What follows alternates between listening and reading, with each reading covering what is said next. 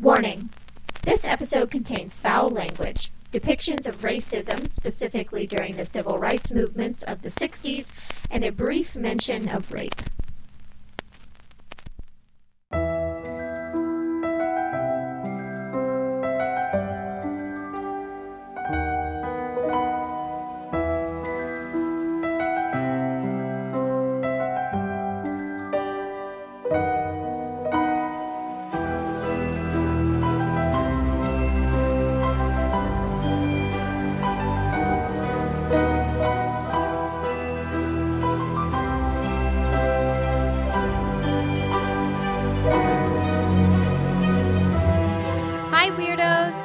Listening to Keep It Weird, the podcast for all things strange, unusual, paranormal, supernatural, creepy, sticky, gross, scary, and everything in between.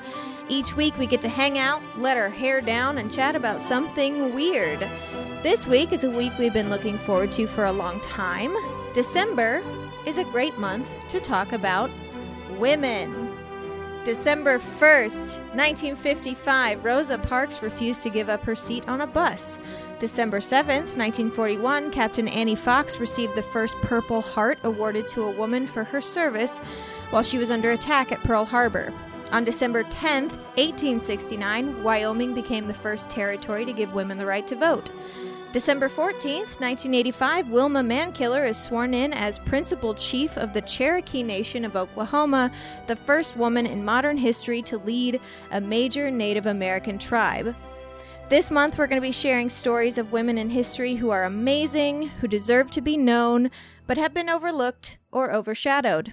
My name is Ashley, and this is my co-host, Lauren. Hello, weirdos. And in the spirit of strong women everywhere, if you're a $10 patron, you hear her voice every week. Our guest today is the amazing Amy Hanselman. Woo. Hi, weirdos. We have Yay. a guest. We have a guest. We have a guest. It's a We have a guest. miracle. We have a guest. It's amazing. We sing that song every time we have a guest. Have you guys had a quarantine guest besides Joey since Tyler. Yeah, we did have Schulte Tyler. came on. Is that it? I think that's Well, it. our only other guest this year was our very first guest. We had Carl on the show. And that right was before lockdown? That was the Yep. week before we went into lockdown, and then we just the two of us. Yep. And it's just been us every week. I mean, and I am shocked that, I'm shocked that we've made it work, because I feel like there were so many times we thought, man, we really need a guest in order to do this episode or make it interesting. But I think we've somehow carried on. Yeah, it's been a nice learning experience, especially since we know we're not always going to live in the same city. And if we still want to do the podcast, like we know that it's absolutely easily possible now. Yeah. So that's really cool. It is. It is sort of sad because I like seeing people. And I mean, I think everyone's in that boat. Yeah, we miss having guests. Yeah, nobody else is feeling that way. Only me and Lauren. We're the only lonely people in the world.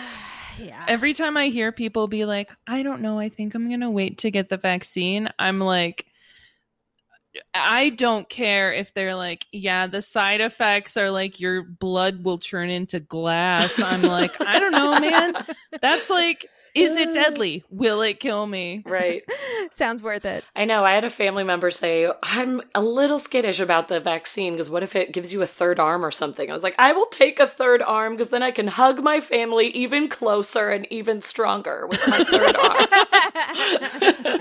Well, and also I love that people are like, well, we don't know what the side effects of the vaccine are. We don't know what the side effects of COVID are. Right. Yeah. I'd rather take the vaccine and have them be like, listen, your pinky toe died.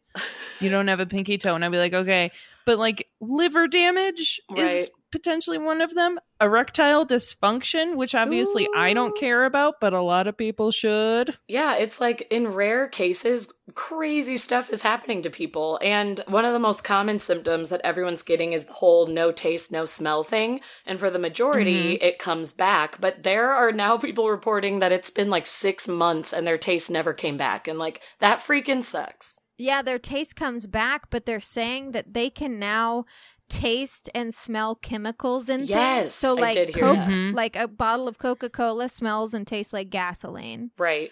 That is true. Yes. Which is like, what the fuck is that?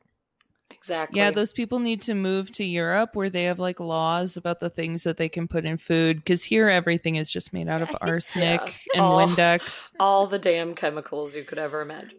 I hope I do live to see the day in 2060, where they're like, can you believe in 2020 human beings consumed this? And I'd be like, I was there. No one cared. I was there for it. We survived. We knew then. Yep. We knew it. Yeah, no, how did nobody know that it was bad to drink arsenic? No, we knew. No, we knew. No, we knew. We just But we just didn't care. We just Because loved Coke is delicious. Oreos. Speaking of, I've eaten so many Oreos in quarantine, you guys. It's been me and Alex's like go-to snack, and then I sit and complain that I've gained weight and I don't know why, and it's the Oreos. I just don't know why it keeps adding on.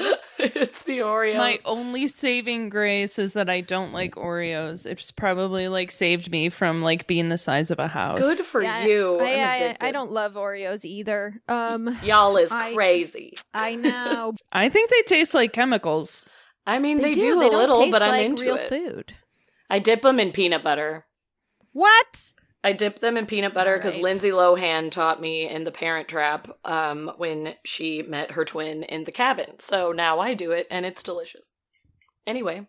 You're just trying more and more every day to be more like Lindsay Lohan. I mean, she's pretty great. Let's do it. When you were saying that you dipped Oreos in peanut butter, I was like, do women deserve rights? Should you be allowed to vote, Lauren? Should you be allowed Should to you? vote? Gosh, yeah, I'm not helping the cause, am I? My goodness. All right. Well, before we get started, I do have a couple shout outs. We got a few new patrons that joined right at the end of November, just squeezed in there. So thank you so much to Vanessa Schaffstall, Lindsay Maves, and Kelsey Kreuzberg. Kelsey, thank you for helping me with your name. I saw that Also- message. I was like, she's so sweet. Also, Vanessa, Lindsay, and another patron of ours, Kim Dart. We want to give you guys a huge shout out. They were the grand prize winners of our pumpkin carving contest. And we had the pleasure and the privilege of getting to hop on a Zoom call with them for about an hour and a half last weekend. And it was so much fun. It was an absolute blast. Everything just happened so naturally and wonderfully. And the reason I have to even point out that it was a natural conversation is just because I think all of us were in agreement that we can be a little socially awkward and we're hopping on Zoom with complete strangers, but it was just a blast. It felt like we all had known each other forever. We had so much fun. Yeah, it was great. We just talked about our favorite weird things when we first realized we liked weird stuff, conspiracy theories, paranormal experiences. It was great. We really had a lot of fun. So thank you, Lindsay, Vanessa, and Kim. And also thank you to Bree Henderson, who was another winner, and she got a free tank top. Yes. She was the one, Lauren, I don't know if you remember, with all the eyeballs. Oh my gosh, yes. I feel like That that pumpkin was was amazing. I think that's one of the ones I texted to you. I was blown away. And then, Amy, I know you had a few shout-outs as well. I do. So if you guys want to support a couple of Denver makers of things, my friend Sam Doran paints cool things like skulls and flowers, and you can watch him live stream art on Twitch. His Twitch is twitch.tv/Sam Doran, DORAN, and that's Sam as in Sam. And you can buy prints at samdoran.art. He also made a painting of me at the beginning of quarantine. He was like, I don't know what to paint. And I was like, you're going to paint a painting of me. And he was like, what should you be doing? And I was like, and I panicked and I went, holding a sword. And so he was like, okay, take a photo of yourself like holding something so that I can like use it as a reference. And so there's all these pictures of me holding a wooden spoon. I as a remember sword. you sent us the girl Yes. group over, and you sent us a picture of you holding the so sword. funny. And he painted a portrait of me holding a roll of toilet paper. and my. stomping out COVID Oh my and gosh. holding a sword. Okay, we're actually going to need love that so we can post it for everyone to see. Yeah. Now, one thing I do have to say is that he was pretty upset with me because I did make him paint it on cardboard, Mhm. so that I could just set it on my wall because I can't hang things. So it is not up to snuff as far as he is concerned, but I love it. And I will take a very nice photo and so that you can put it on Instagram. And, maybe if you want, he'll paint a picture of you holding a sword and a toilet paper roll. You could be next. And then also, my friend Abigail Butler is a very talented graphic designer.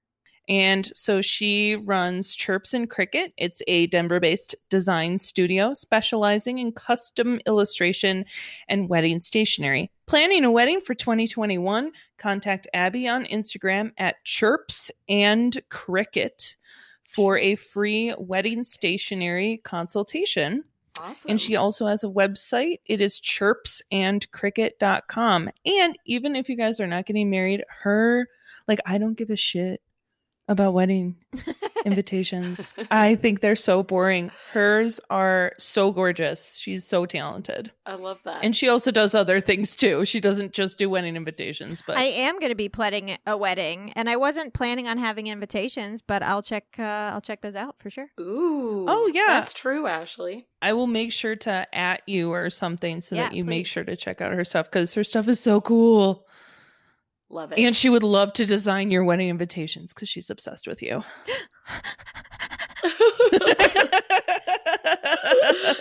So it's perfect. Everyone help out your small business friends right now, especially with COVID and USPS being a kind of a disaster. I know a lot of my small business friends are really flailing. It's already hard enough to have a small business, so Definitely. when you're dealing with something like this where, things like shipping times mean the world to someone with a small business, they're struggling right now. So support them. Sure. Shop small. Shop small this Christmas. Help them out. Don't go to the big places. Yeah, and if you were planning on donating any money to Joe Biden's transition team, instead, buy literally anything from anyone or support any Patreon ever or set your money on fire in the street because he has billionaires who are donating to his campaign. You don't need to donate. If you make less than $300,000 a year, you cannot afford to give to Joe Biden's transition team campaign. Don't fall for That's it. ridiculous. I'm still mad about that. Anyway. That's good advice. Hi, weirdos. Popping in for a quick extra disclaimer, warning, what have you, for anyone who needs it. In this episode, we are going to be talking about a lot of historical events and facts that took place that have been thoroughly researched, I assure you, and may not be the way that you learn them in your history class. Now, some people would hear that and think, well, that's anti-America.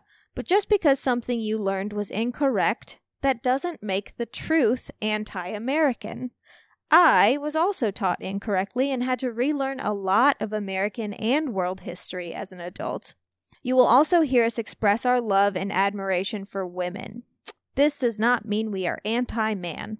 We will express our respect and admiration for Black men and women during the civil rights movement of the 1960s. This does not mean we are anti-white.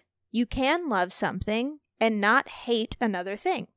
You will hear us use words like patriarchy because a patriarchal society is the reason why we were taught certain things and not the other in the context of today's episode. So again, I say this at the top because if at any point throughout these episodes it seems as though we are frustrated, angry, annoyed, whatever, it's because we probably are. And it's not political, no matter how much you want it to be. So enjoy yourselves. Please don't take offense if there are any jokes thrown in about women or men or sex or gender or politics. Those things are funny, and it's okay to laugh at ourselves. So have fun and enjoy learning new things. All right, so our episode today is all about amazing women throughout history. A lot of history, as we all know, has been majorly whitewashed, but it's also been sex-washed too. There are many examples, so many examples of women who either did something first, did something better, invented things, cured diseases, sent men to the moon, ended wars, and we don't even know their names. And I think that this is something we're going to continue to do with the show, not just with women, but with humans, with people who changed the world that deserve to be known. It's just today we're focusing on the ladies. Okay. Hey, who run the world, girls. And Lauren is actually going first today. Hello. Hello. Have you guys... Welcome. Welcome to the show. I just got here. Have you guys heard of my lady? Because I know I had texted you her name. Had you heard of this lovely Filipino woman? No, I had not. Okay, good. I should have asked this way earlier before I even covered her, but I wanted to make sure I wasn't alone in, like, who is this woman? I was so excited. I'm going to be talking about a lady named Faye Del Mundo. She is in the world of medicine. I feel like we're all kind of covering different categories between these episodes. So I'm in the world of medicine. She made a lot of cool changes in the world of pediatrics, and I just think she's amazing. So, Faye Del Mundo. She's also adorable. She's so cute, you guys. I mean, Google her right now. Also, we'll post photos of her, obviously. We'll post photos of all of our women, but she's the cutest little Filipino lady in the universe. I love her. She was born in Manila in the Philippines, November 27th, 1911. She was the sixth of 8 children, so also, God bless her mother. And oh, geez. Very sad. 3 of her 8 siblings actually died in infancy. And then an older sister, who she was very, very close with, died from appendicitis at age 11. And it was the death of her older sister, who was very much, you know, her best friend, her everything. This kind of gave her the push she needed to make her realize, with everything that was happening in her family, she wanted to go into the world of medicine. And not only did she want to be a doctor, but she wanted to be a doctor for the poor, because her family was not very well off for all of her life. And she knew she wanted to help children and families that couldn't afford proper medical care. She wanted to give them the ability to, you know, still have a fighting chance and still be able to make it the way she wished her siblings could. So she was driven from a young age and basically thought, there is no other option for me, but I have to be a doctor and I have to change the world. So at age 15, she entered the University of the Philippines and earned a medical degree with highest honors in 1933, which puts her at age 22 about. So she was in school for about 7 years. She graduated with the highest honors, was valedictorian of her class, was a badass. Yeah. I know. Okay, I was like, well, get it, she sounds girl. like a dork, but okay. Dorks She's a can big save old the dork. world too. Dorks can save the world. Look at Clark Kent. She definitely is a super nerd. Yes, she is. He like did not need those glasses. He can't see without his glasses. Oh my gosh, I saw the best TikTok the other day of a guy who took off his glasses and his girlfriend played along so well. He was talking about Superman and how it makes no sense that his glasses were his disguise. But his girlfriend steals the show, and as soon as he takes the glasses off, she's like, "Who the fuck are you? Get out of my apartment!" Like starts screaming at him, and he puts the glasses back on. She's like, "Oh my god, babe, who was that?" And it's the funniest thing I've ever seen. Just appreciated her commitment so much. Okay, anywho, so she's Clark Kent is what we're getting at, basically. Huge nerd. I think she wore glasses. I did look up a photo of her, and she's wearing gigantic glasses, Yep. and she is maybe the cutest person of all time. Anyway, go on. I can't handle her. She's so cute. So she graduated, again, at 22, highest honors. I think of where I was at age 22, doing a whole lot of nothing. And it makes me really happy for her. I was such a dummy. I was doing nothing. I was a millionaire. I was counting all my money. Amy's really falling apart. So Del Mundo received a scholarship offer from the president of the Philippines at the time, Manuel Quezon, had this much faith in her that he gave her a scholarship, granting her admission to any school in the United States that she wanted to get her master's at, which, like, excuse me? The president believes in you that much that he's giving you the means to continue your education in the United States. That is phenomenal. So she headed to America, where she went to graduate school in Boston, and in 1940 she received her master's degree in bacteriology from the Boston University School of Medicine. Which, by the way, was the first university in the United States that opened a women's school of medicine. Go on. Hey ho! All right. Mm-hmm. It's funny that you're mentioning that too, because this part of her life gets a little wonky because literally almost every website you look at says different things. And it's kind of unfortunate because she was actually honored in 2018 on Google. You know how Google does their little doodles honoring somebody? Yeah. They did hers back in 2018, which I completely missed. Like, I don't remember this, but in their little excerpt on her, they said she was the first woman to ever attend Harvard's medical school. So every article you find, like the top ones that pop up if you're researching her, say she is famous because she was the first woman to attend Harvard Medical School. But if you dig a little deeper, Harvard was not letting women in until 1945. And then some articles will even try to cover that and they'll say, yeah, but Harvard thought she was a male, judging by her application, so they let her in by accident. And then once they met her and saw how amazing her resume was, they let her in anyway, which wouldn't that be the best story ever? I wish that was the story. But Harvard has come forward saying, we have no record of her attending our undergraduate, like, medical school program or ever graduating, but we do have record of her doing a 2-year fellowship at our children's hospital, and she was amazing at that, and we loved her. So Maybe that was it. I think when you get down to it, that is what people are thinking happened, and it's still an amazing feat because women were allowed to go into the graduate school at Harvard. They had just started allowing women in around this time, but there still were very few. So her going there is still amazing. And also it is believed, again, the research is so wonky, which is unfortunate, but it is believed that she was the first Asian female to do Harvard's graduate medical school program. So that's still an amazing, it's all still great news, even if it's not what people thought. Yeah. She did do this fellowship for 2 years at the medical school, the Children's Hospital, in 1941.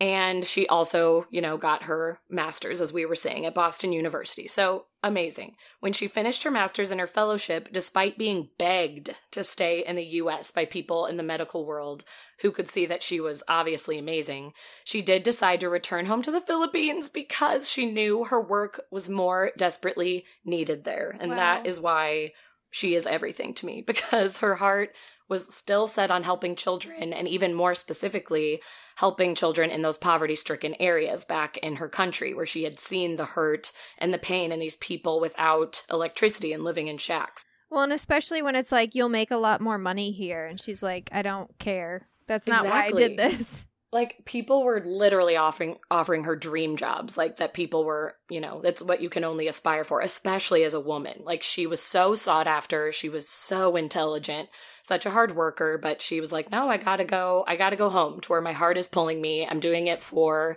my sisters and brothers that died. I'm doing it for my country.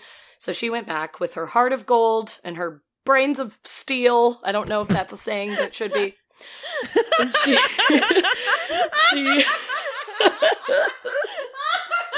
is a brain of steel a good saying or a terrible one? Because it means she might have metal in her head. I don't know. I mean, I thought of I thought like positive, like steel trap mind. Okay, good. That's where I was going with it. Thank you. Okay. I love that. Okay, good. That's exactly what I was going for. Oh, as it was coming out of my mouth, I'm like, this isn't a saying, but I'm doing it. I think you were just thinking of the Man of Steel because we were talking about him earlier. Man of Steel. You're right. Guys, she truly is Clark Kent. Okay. Heart of gold, brains of steel. She headed back to Manila.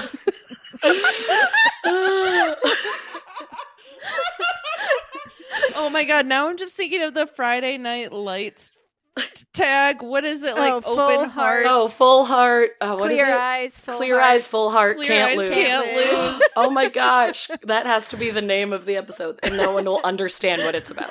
Okay. Open heart, steel trap brains.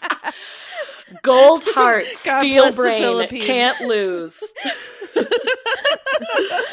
Oh my god. Okay. That was amazing. Speaking of like another like very cool, very funny woman, Amy Schumer. Do you guys remember her Clear Eyes, Full Hearts, Don't Rape sketch? Yes. She's like it's like a football coach being like, don't rape. And the guys are like, but what if we're having sex and during sex she decides she doesn't want to? And he's like, that's rape. You can't do it. And he's like, well, what if she's so drunk she doesn't remember? It's like, that's rape. You can't do it. And it's just so good. And then she comes in at the end with a giant glass of wine.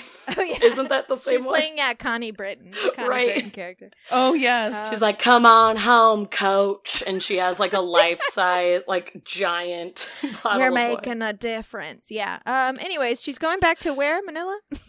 Yep. We're back there. She heads back home, guys. Okay. All right. And her first, we're going to keep it together, everybody. We got this. Her first big contribution after returning home was her way to help families in rural communities without electricity. She invented a bamboo incubator in 1941, right after returning home. This is crazy, you guys. So she, I guess, made her makeshift incubator composed of two native laundry baskets that were made of bamboo. They were two different sizes, and she would place one inside the other, and then put hot water bottles all around between the baskets to regulate the body temperature of newborn babies who couldn't, if the families could not afford to go to a hospital or didn't have power. She made this little incubator, and then she was quoted as saying, I put a little hood over the top and attached oxygen for the baby. We basically had to make do with whatever was available. And it was reported that it was Del Mundo's objective the second she got home to make inventions that are inexpensive and can basically be used anywhere by people with limited access to medical centers, which is a huge portion of the country. So she was able to make these little newborn baby incubators to regulate temperature of children who were having issues. And her research and this development during this time actually led to the incubator that we know today, and that is in hospitals because of the research and all of her findings. She also contributed greatly to how we treat jaundice in babies today, which also involves, children being in like a heated incubator, and also involves some lighting just to help their skin regulate and get back to normal. So she, because of what she was doing for these poor families, led to that, which I just think is crazy, because babies have to be in incubators all the time after they're born like that. She's a huge part of that, and I don't feel like you see her name attached to it ever. Of course not. No, and it's two amazing things, because one, she invented the incubator, and two, name a cuter thing than a baby in a basket. In a bamboo basket with hot water bottles. Literally name a cute hot water bottles. Hey, listeners, please write in with cuter things and send pictures, because you know what? We all need it. And Ashley will post it on Instagram, because we all need if you can come up with something cuter, I fucking dare you. I know. I double dog dare you. That is your assignment for this week. Come up with something cuter than a baby in a basket. The only thing I can think that might be cuter is a baby cuddling with a puppy inside the bamboo incubator. Yeah. Then I might pee my pants, but... Yeah, but it depends on the dog. True. Oh, you're Some right. are ugly. Ooh, it has to be it's like a pug. Ugh, no thank you. What if it's like a little lab puppy? Oh, like a little. Oh, jeez. That might be too much. Oh, okay. Okay. Women can vote again. Oh, thank God. We put the Oreos and peanut butter behind us. My God. Okay, we have to move on before I cry anymore. Okay, so remember, this is 1941 when she came back. So she gets back to the Philippines, and shortly after, the country becomes occupied by Japan. We're heading into World War II. So, of course, because she's amazing, she joins the International Red Cross's volunteering team for the children who are detained at this internment camp. It was called the University of Santo Tomas Internment Camp. And she's an angel. She is the first one to go there and realize the children are getting zero care. The adults are getting some care, obviously not amazing. They're in an internment camp and people can only do so much. But she created this whole program that focused on the children internees. And she decides to get herself a little cot and live there. Wow. She has no home. She's living in the camp with all of these kids, taking care of them. And while she stayed there, she even made a makeshift hospice within the campus that was taking care of those in making them as comfortable as possible for anyone that had an illness that just, couldn't be treated anymore and they really just needed to be comfortable. So she made that herself out of whatever she could find. And because of her constant work and dedication, she became known as the Angel of Santo Tomas. All of the families loved her. She was their guardian angel from above. And she was the person making sure that these young children were receiving care, as previously, like I said, only the adults were really getting the treatment, and it wasn't the greatest. But, of course, sadly, 2 years later, not surprising, after she established this hospice and this children's area, the Japanese shut it down. And they shut it down basically just as they had shut down any well-functioning operation having to do with this internment camp.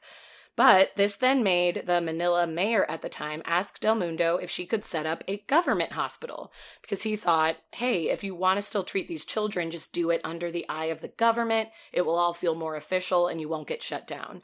So she agreed, and she became the director of this hospital that ended up opening its arms to many, many children, but also to fallen soldiers during the Battle of Manila when, they needed extra care. They just jam-packed the place because she said, whoever needs care is going to get it. That is what I'm about. She invited everybody in and remained the director of this whole-ass hospital until 1948. Yes, wow. Girl. She was in there for years. However... And this is going to make you guys really love her. No, it's good. Okay. This one's good. This is good news. No, it's a however, because I was like, yes, girl, director of the hospital. But she started to get really distressed with the constraints of working for the government. And she decided, I hate working for the man. So Del Mundo left and started her own private hospital because she's like, screw this, screw the patriarchy. And I love it. So she started her own thing. She got her own private hospital, which of course centered on children's needs, her heart and her soul, and it became known as the Children's Medical Center in Quezon City, the Philippines' first pediatric hospital ever. Oh, wow. Because she's a baddie. So I thought that was great. She rules.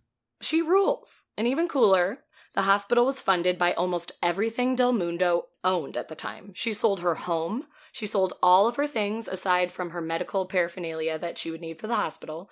And then she opened the doors in 1957 on her birthday. And it was reported that even shortly after the hospital opened, she moved into a new house and then sold it again in order to build her hospital's adult wing. And then she moves into another house and sells it a third time almost instantly after a few months to fund yet another unit of her hospital, which is the Institute of Maternal and Child Health. And with such dedication expanding the hospital and needing to constantly fund it with her own money, she decided she would just live at the hospital because who needs an actual house? I just want this place to thrive. So she found a little living quarter for herself on the second floor, and she lived and served there until her death, like literally rolling around in her wheelchair on all the different floors as a 99-year-old woman, checking in on patients, making sure everyone had what they needed. And she died just a few months shy of her 100th birthday in 2011 from cardiac arrest, died in her bed. And the hospital is now named the Dr. Faye Del Mundo Children's Medical Center Foundation. Wow. After her and working until the very day she died. And she's just the best. I love her. Yeah, here's the only thing I don't like about her. She makes me feel like a piece of shit. Oh, yeah. I mean, amen. Like a total, absolute garbage person. Yep. I because know. I'm like, it's cold in my apartment. I know. Why does this happen to me? I feel like so many times in her life, she didn't even have an actual home, so she could just continue to serve at every hour of the day. I'm like, I have none of that in me. I love being comfy, cozy, and sleeping as long as possible. And also, if anyone noticed, I didn't talk about her personal life at all because there wasn't one. Like, she never got married, she never had children, and she was quoted many times saying, like, I don't have time for a marriage. I don't have time to start a family. My life, I was put on this earth to serve. That is what my life is for. I will keep creating, I will keep building, and I will keep serving the people who need medical help. And that was it. That's what she wanted to do. Okay. Yeah. But, like, she sounds really amazing, which means she probably was a lesbian. She could have Oh, been, that's 100%. true. So She probably had a- she was just gay, and I want to say I want her to have had the hottest love affairs with the sexiest ladies Yeah, she Can had we- a Who, like, she had a Boston marriage. knew how to cuddle. Because we know, like, we won't find that if we research her, can we just, like, speak that into the world and have that Yeah. rumor Just get started manifest that, it. like, she was known for just having these amazing affairs with hot women? Like, that was it. Yeah, and yeah, they'd be like, "Oh wow, this lady is Beyonce wishes that she looked this good." Okay, what's a Boston marriage? A Boston actually? marriage is what they called the cohabitation of two wealthy women back in the day, back in like the late 19th, early 20th century, when like two wealthy women would decide, like, because at the time, if you married a man, he owned what you had. Right. So, especially if you were a woman with inherited wealth and you weren't like in love with someone, it was like, no, like, I don't have a need for a man. But a lot of these women would, live with other women, and some of it was just completely platonic. But they Right. started referring to like pretty much any woman who did that as a Boston marriage. And for whatever reason, even though, homosexuality was taboo, this setup, because it was basically like a traditional marriage, because they did sign their things together. I don't think it was like a wedding, but like they did tie their finances together.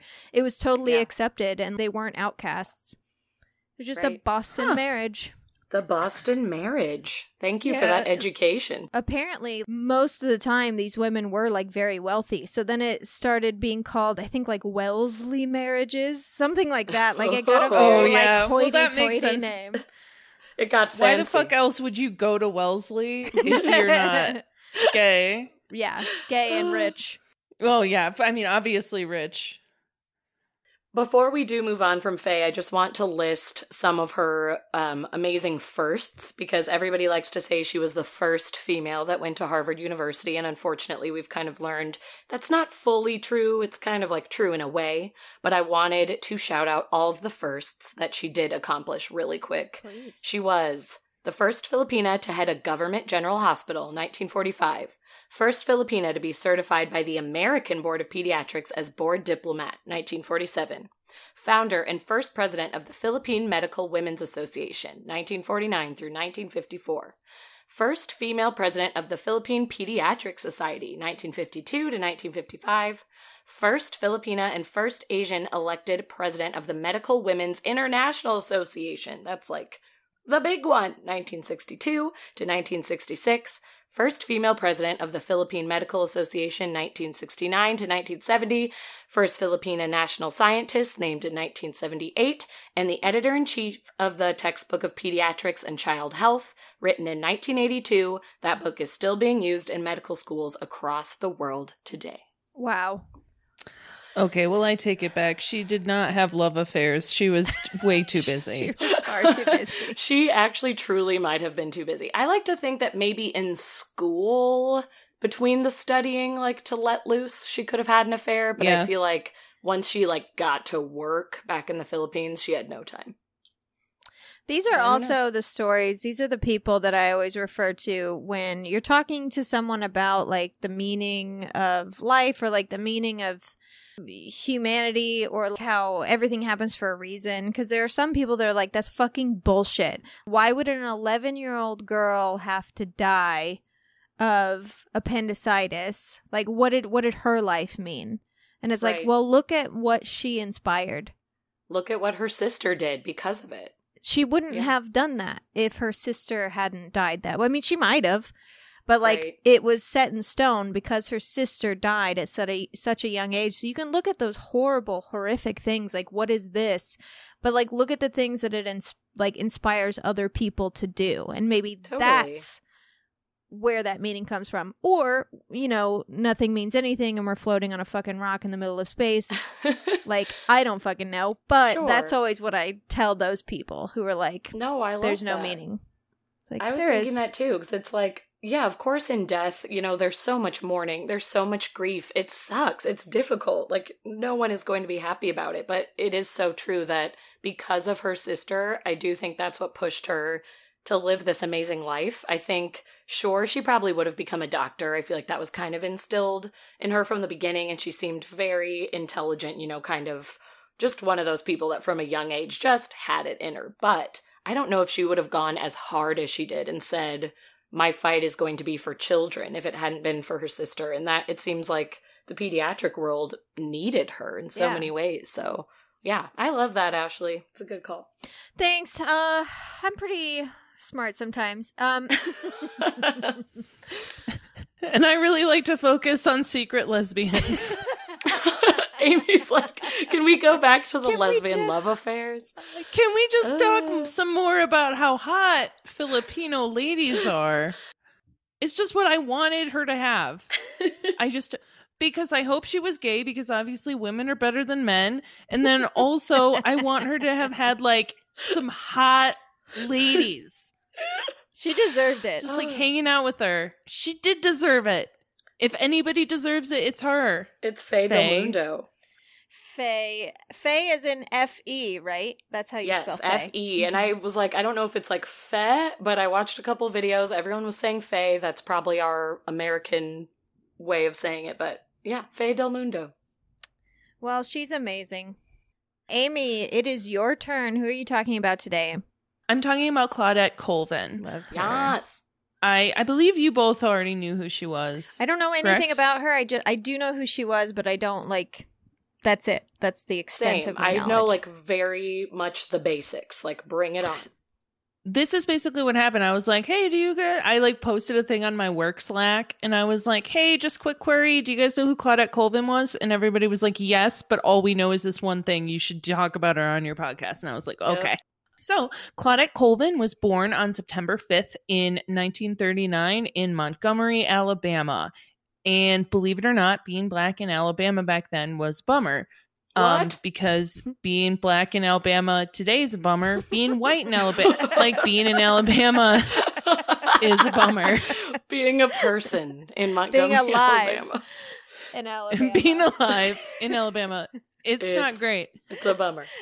But so in March of 1955, she had been learning about the civil rights movement in school. So she went to a segregated school, and the one benefit of that was that her teachers actually really taught them about past civil rights movements, and they actually learned Black history, not like us, where they're like, Martin Luther King existed, and then everything was good, and he fixed it all, and then I don't know who shot him. Anyway, next question. We're going to talk about Vietnam. Is over. Good night. So she was taking a bus home from school and was sitting in the black section, and the white section of the bus filled up. So when that happened, white passengers could kick black people out of their section. Actually, black people were just supposed to get up. White people weren't supposed to have to say anything. Black people were just supposed to notice that the bus was filling up and move. And just know to get up. That's infuriating. Yes. And I'm sorry for pod-splaining racism, but like I don't know what the kids are taught in school these days about how the buses worked back then. No, please do, because I do that all the time, where it's like, just for anyone who doesn't know, because there is someone out there who doesn't know. Yeah. So there are probably people who listen to this podcast and they were born in 2005, and I don't know, do they learn about racism nowadays? Yeah, I don't know. Probably not, to be honest. I don't know what they learn about. So a white lady got on the bus and was standing in the front of the bus, and the driver was like, okay, fucking leave. And Claudette was sitting with three of her friends, and the three friends got up and moved. And then this other black woman, Ruth Hamilton, who was pregnant, got on the bus and sat next to Colvin. So the bus driver, this is a quote from Claudette, he asked us both to get up. Mrs. Hamilton said she was not going to get up and that she had paid her fare and that she did not feel like standing. So I told him I was not going to get up either. So he said, if you're not going to get up, I will get a policeman. So even though her three friends had moved, meaning there were three open seats, and then this other lady came and sat down next to her. So there were two open seats. The white lady didn't want to sit in the same row as her because that would make them equal. Oh, man. Okay. So history kept me stuck to my seat. I felt the hand of Harriet Tubman pushing down on one shoulder and Sojourner Truth pushing down on the other. So basically, the bus driver was like, okay, whatever. And then he drove, and then he saw a police car that happened to be parked. So he stopped the bus, and he was like, hey, you'll never believe this emergency. There's a teenager on my bus who is seated, and it's terrible, and it's a crime against humanity. So the police officers get onto the bus, and this is, I'm quoting her. One of them said to the driver in a very angry tone, who is it? The bus driver pointed at me. I heard him say, that's nothing new. I've had trouble with that thing before. He called me a thing. Wow. They came to me and stood over me, and one said, aren't you going to get up? I said, no, sir. He shouted, get up again. I started crying, but I felt even more defiant. I kept saying over and over in my high-pitched voice, it's my constitutional right to sit here as much as that lady. I paid my fare. It's my constitutional right. I knew I was talking back to a white policeman, but I'd had enough. One cop grabbed one of my hands and his partner grabbed the other, and they pulled me straight up out of my seat. My books went flying everywhere. I went limp as a baby. I was too smart to fight back. They started dragging me backwards off the bus. One of them kicked me. I might have scratched one of them because I had long nails, but I sure didn't fight back. I kept screaming over and over, it's my constitutional right. I wasn't shouting anything profane. I never swore, not then, not ever. I was shouting out my rights. So then they put her in their squad car. All ride long, they swore at me and ridiculed me. They took turns trying to guess my bra size. They called me, I'm not saying that, but you can guess what they called her, and cracked jokes about parts of my body. I recited the Lord's Prayer and the 23rd Psalm over and over in my head, trying to push back the fear. I assumed they were taking me to juvenile court because I was only 15. So I was thinking, now I'm going to be picking cotton. Since that's how they punish juveniles, they would put you in a school out in the country where they made you do field work during the day, which, oh my fucking God. Ugh.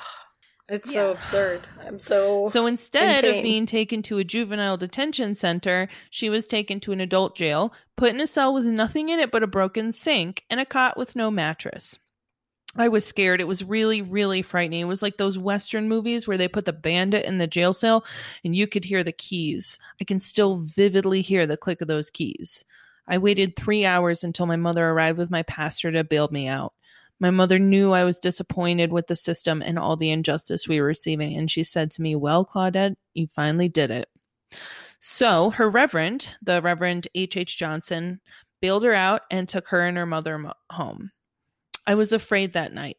I'd stood up to a white bus driver and 2 white cops. I had challenged the bus law. There had been lynchings and cross burnings for that kind of thing. Wetumpka Highway that led out of Montgomery ran right past our house. It would have been easy for the Klan to come up the hill that night.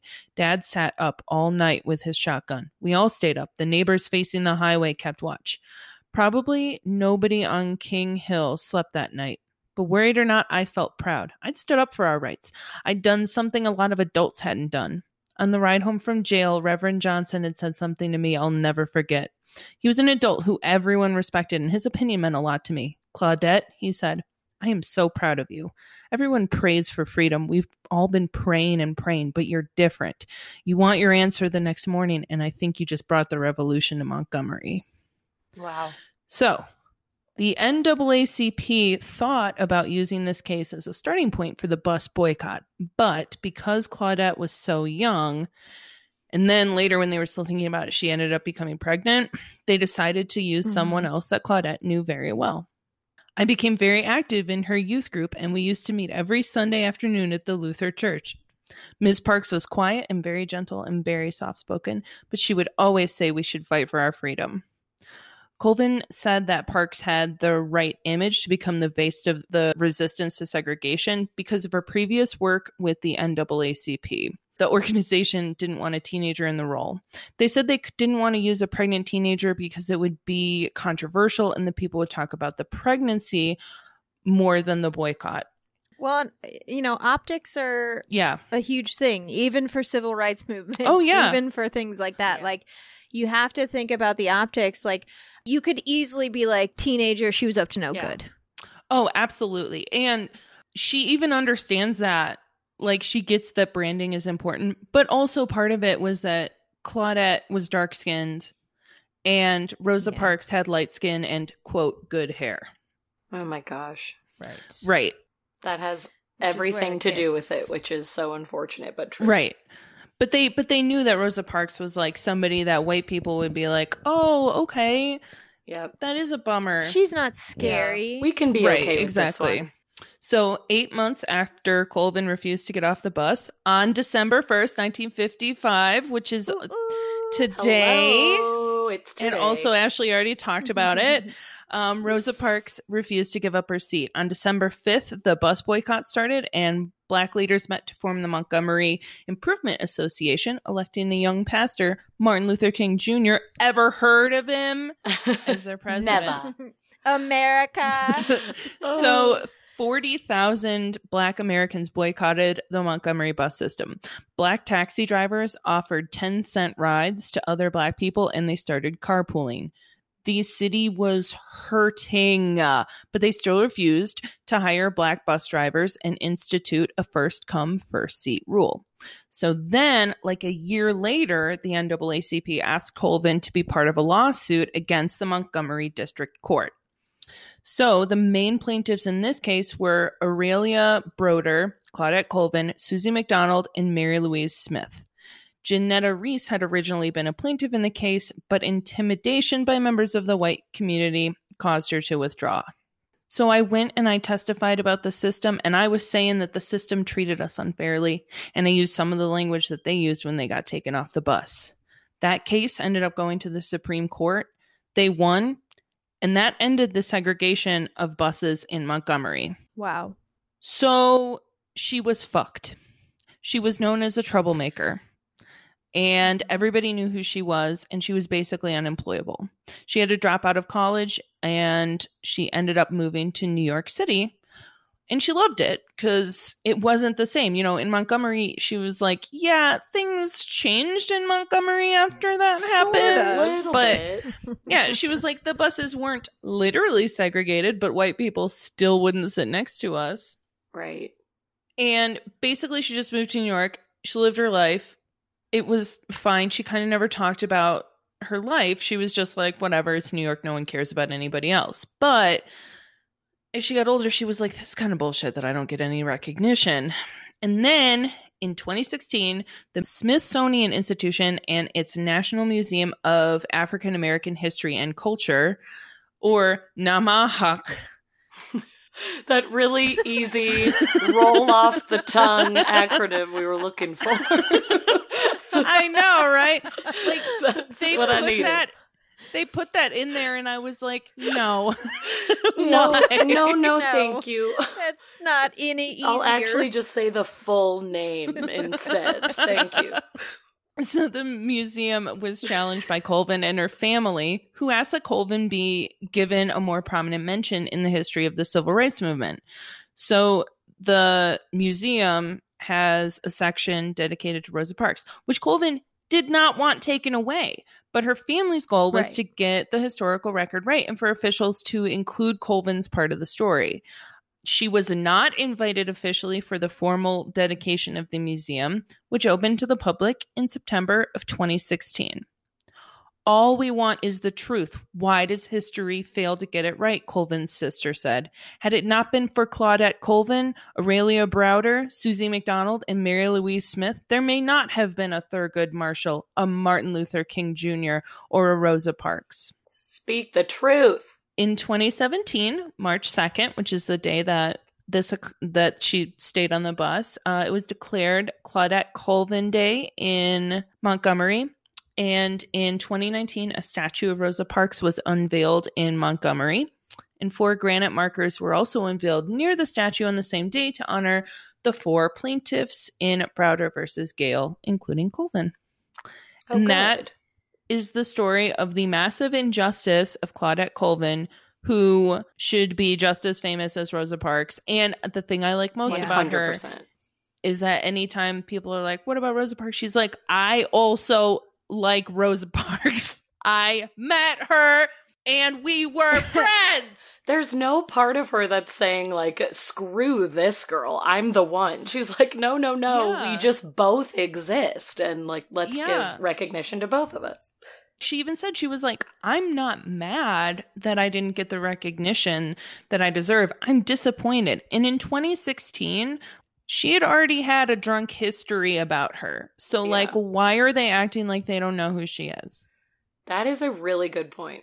The people who, you know, behave that way, who think like, oh, she's trying to take this away from Rosa Parks, are the same people that feel like something's being taken away from them just because someone acknowledges someone Right. else. Yeah. You know what I mean? Like when people are like, Black Lives Matter, and white people are like, and But it's like, all the lives. but me. And it's like, no one's taking anything away from you. You're still good. Yeah, but what You're if they fine. try? Everything's fine. Ugh. But it's like, no, you're good. And also this is something I think is important, something we need to stress to children when we are teaching about the civil rights movement. Rosa Parks probably saw Toy Story. She did. Yes. She died in 2005. Somebody on TikTok said, I love that Rosa Parks has probably seen Shrek 1 and 2. Yeah, so like people think that like this happened so long ago and our pat ourselves on the back like we did it, it's all over, and it's like she just died. Right. This Like just she died when happened. I was in high school.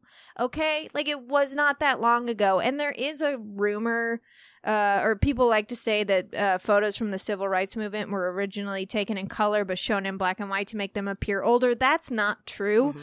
But because so many of them are in black and white, we just associate that with like it is decades ago, but like eons ago. Yeah. And it's like, no. Our parents were alive. Right. Like this was not that long ago. Yeah, I think the other thing that I've seen is that Martin Luther King Jr., Anne Frank, and Barbara Walters were all born in the same year. Ooh, Mhm. that's an interesting fact. Yeah. So when you think about the way that we talk about those three people, Right.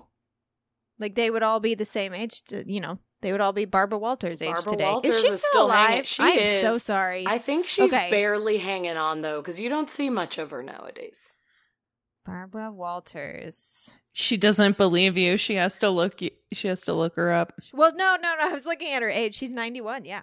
Oh, yeah, she's up there. I'm really bad at math, so sorry. Well, also that's I have pretty to say crazy to think Rosa Parks was like 42. So that really bums me out because everybody's like, she was an old lady. And I'm like, was 8 years older than me. Mhm. So if we could just kind of cool it on talking about how she's basically a decrepit, elderly woman who's like, my feet hurt. Invalid. My feet. It is funny because I have always thought of her as an adorable older Right? grandma, and 42 is not far from where we are. She looked When we old. learned about her originally, we were very young Yeah. and we didn't know age. It was like Totally. she's 100 or maybe she's 20. Like we don't know because Yeah. age is not a thing to us yet Right. because we don't know about time. And her outfit pointed to grandmother. She but was wearing a adorable. grandma outfit, but that was probably by design. Because they Oh, she was so purposefully. cute. Because obviously, like I remember like being a kid, and my dad was like, "If I've taught you one fucking thing," he didn't swear at me. "If I've taught you one thing, it is that Rosa Parks was a freedom fighter. She was not some tired woman on a bus. That was a planned boycott. It was planned, and she knew what she was doing. And don't you take away that credit from her." It was very important to him. Which I'm I glad, love that. because I've like told people that I'm like, yeah, my dad used to yell that at me all the time. And they'd be like, this is the first time I've ever heard that she was not just tired. Yeah. And I was like, that's fair, because what we Because learned that's is that how she was it's tired. Told to us. I just think about the education that I got. I don't want to get into this too much. The education is shit anyway. Yeah. Like, there's no way you can fit American history into 6 months Yeah. or 12 months or whatever it is that you're learning about American history, because there are so many things that are important. I mean, sort of. I feel like you could leave a lot of shit out, but there are so many things that they deem important. And then it's like, okay, the civil rights movement, we're going to go over that on Thursday and Friday. And then by Monday, and it's like, but we should spend a little more time on it, don't you think? Right. It's easier to say, like, she was tired and she didn't want to get up, and that's why, beep-a-doop-a-doop, and that's what made the white people and black people be able to ride the bus wherever they want. Yeah, there has to be a deeper dive. We have to make more time. How many weeks did you guys spend learning about Christopher Columbus and how he discovered America? Oh, Jesus. Dear God, it felt like the entire year of whatever grade I was in, like 4th or 5th grade, it felt like that's all we talked about. Yeah. The Nina, the Pinta, the Santa Maria. Oh, yeah. I actually got into a fight with some dude because I was at some bar. This was obviously pre-COVID, it was a few years ago. And I was reading a book and he was like, what book are you reading? And I don't remember what. But he was like, oh, yeah, I just read a book about Christopher Columbus. It was really good. And I was like, that guy fucking sucks. And he was like... Good for you. And he was like, no, I mean, he discovered America. And I was like, he didn't discover anything. America was just here. When I went to Puerto Rico, I wasn't like, oh, cool, I just discovered this airport in San Juan.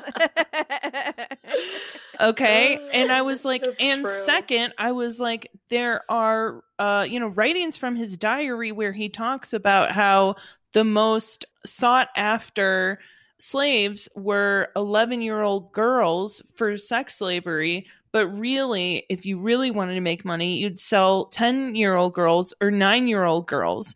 And his response was, well, that was just the time.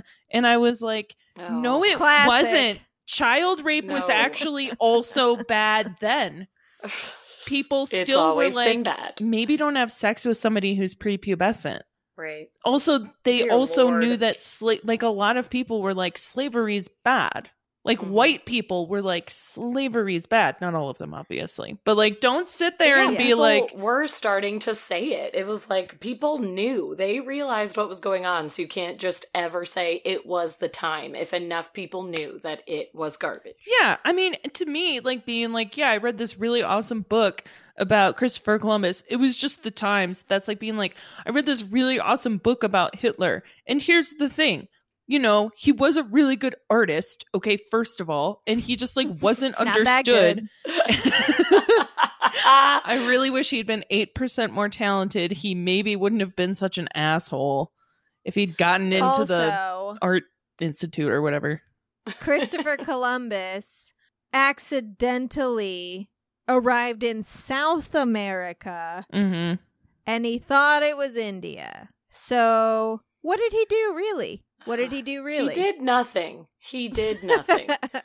He was just a dumbass. Apparently he didn't think that he was in India. I think that once he landed, he was like, oh, this isn't India. But that's where he was trying to get to. Yes. So he doesn't understand a compass, and he's awful. But also, nobody cared. When he was like, I'm going to sail around the world to prove that it's round, everybody was like, yeah, we know it's round.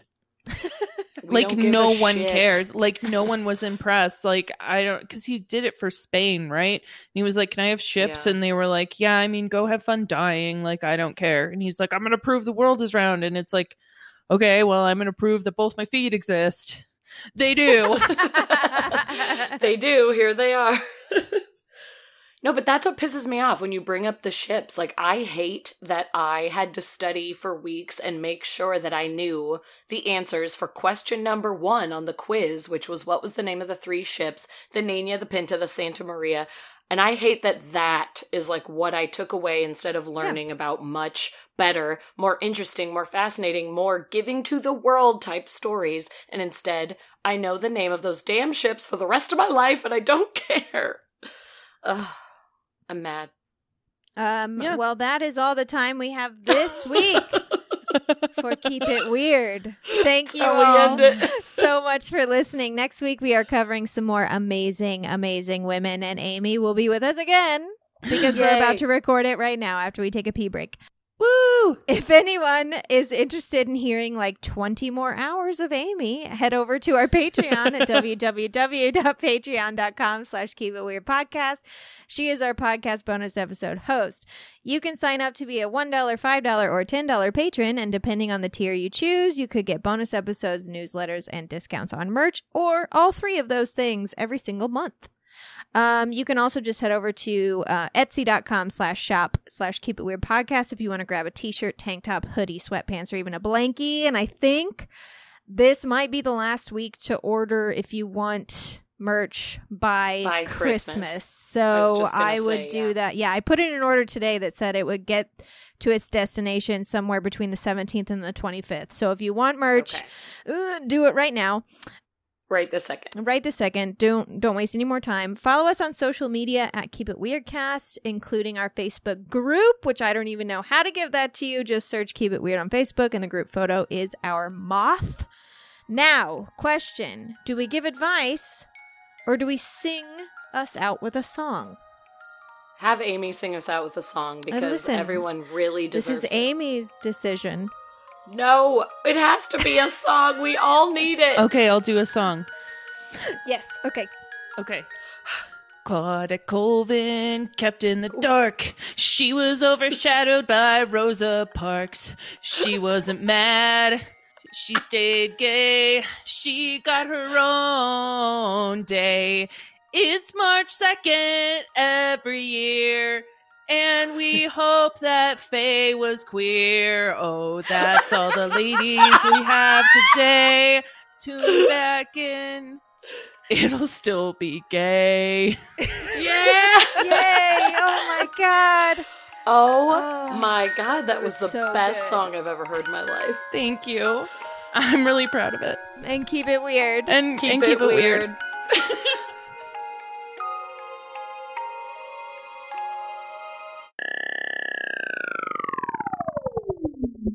They say that I see more children being buried than adults. So I felt we should do something about it. One of the questions asked, why didn't you get up when the bus driver asked you and the policeman? I said I could not move because history had me glued to the seat. And they say, how is that? I say, because it felt like Soldier on the Truth, hands were pushing me down on one shoulder, and Harriet Tubman, hands were pushing me down on another shoulder. And I could not move. And I yelled out, it's my constitutional rights